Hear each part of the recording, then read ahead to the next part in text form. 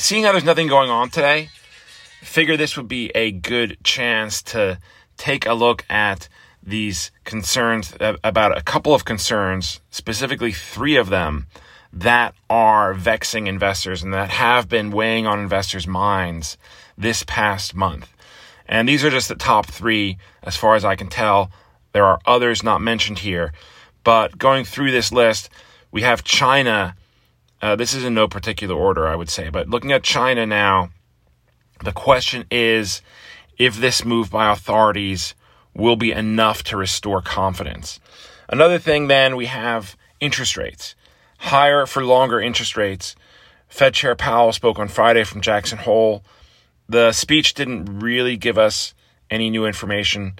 He said the Fed was prepared to raise rates further to combat inflation. He said that before, so nothing new, but it did remind investors that the Fed is still there and that the Fed can and presumably will take this route if it deems it necessary.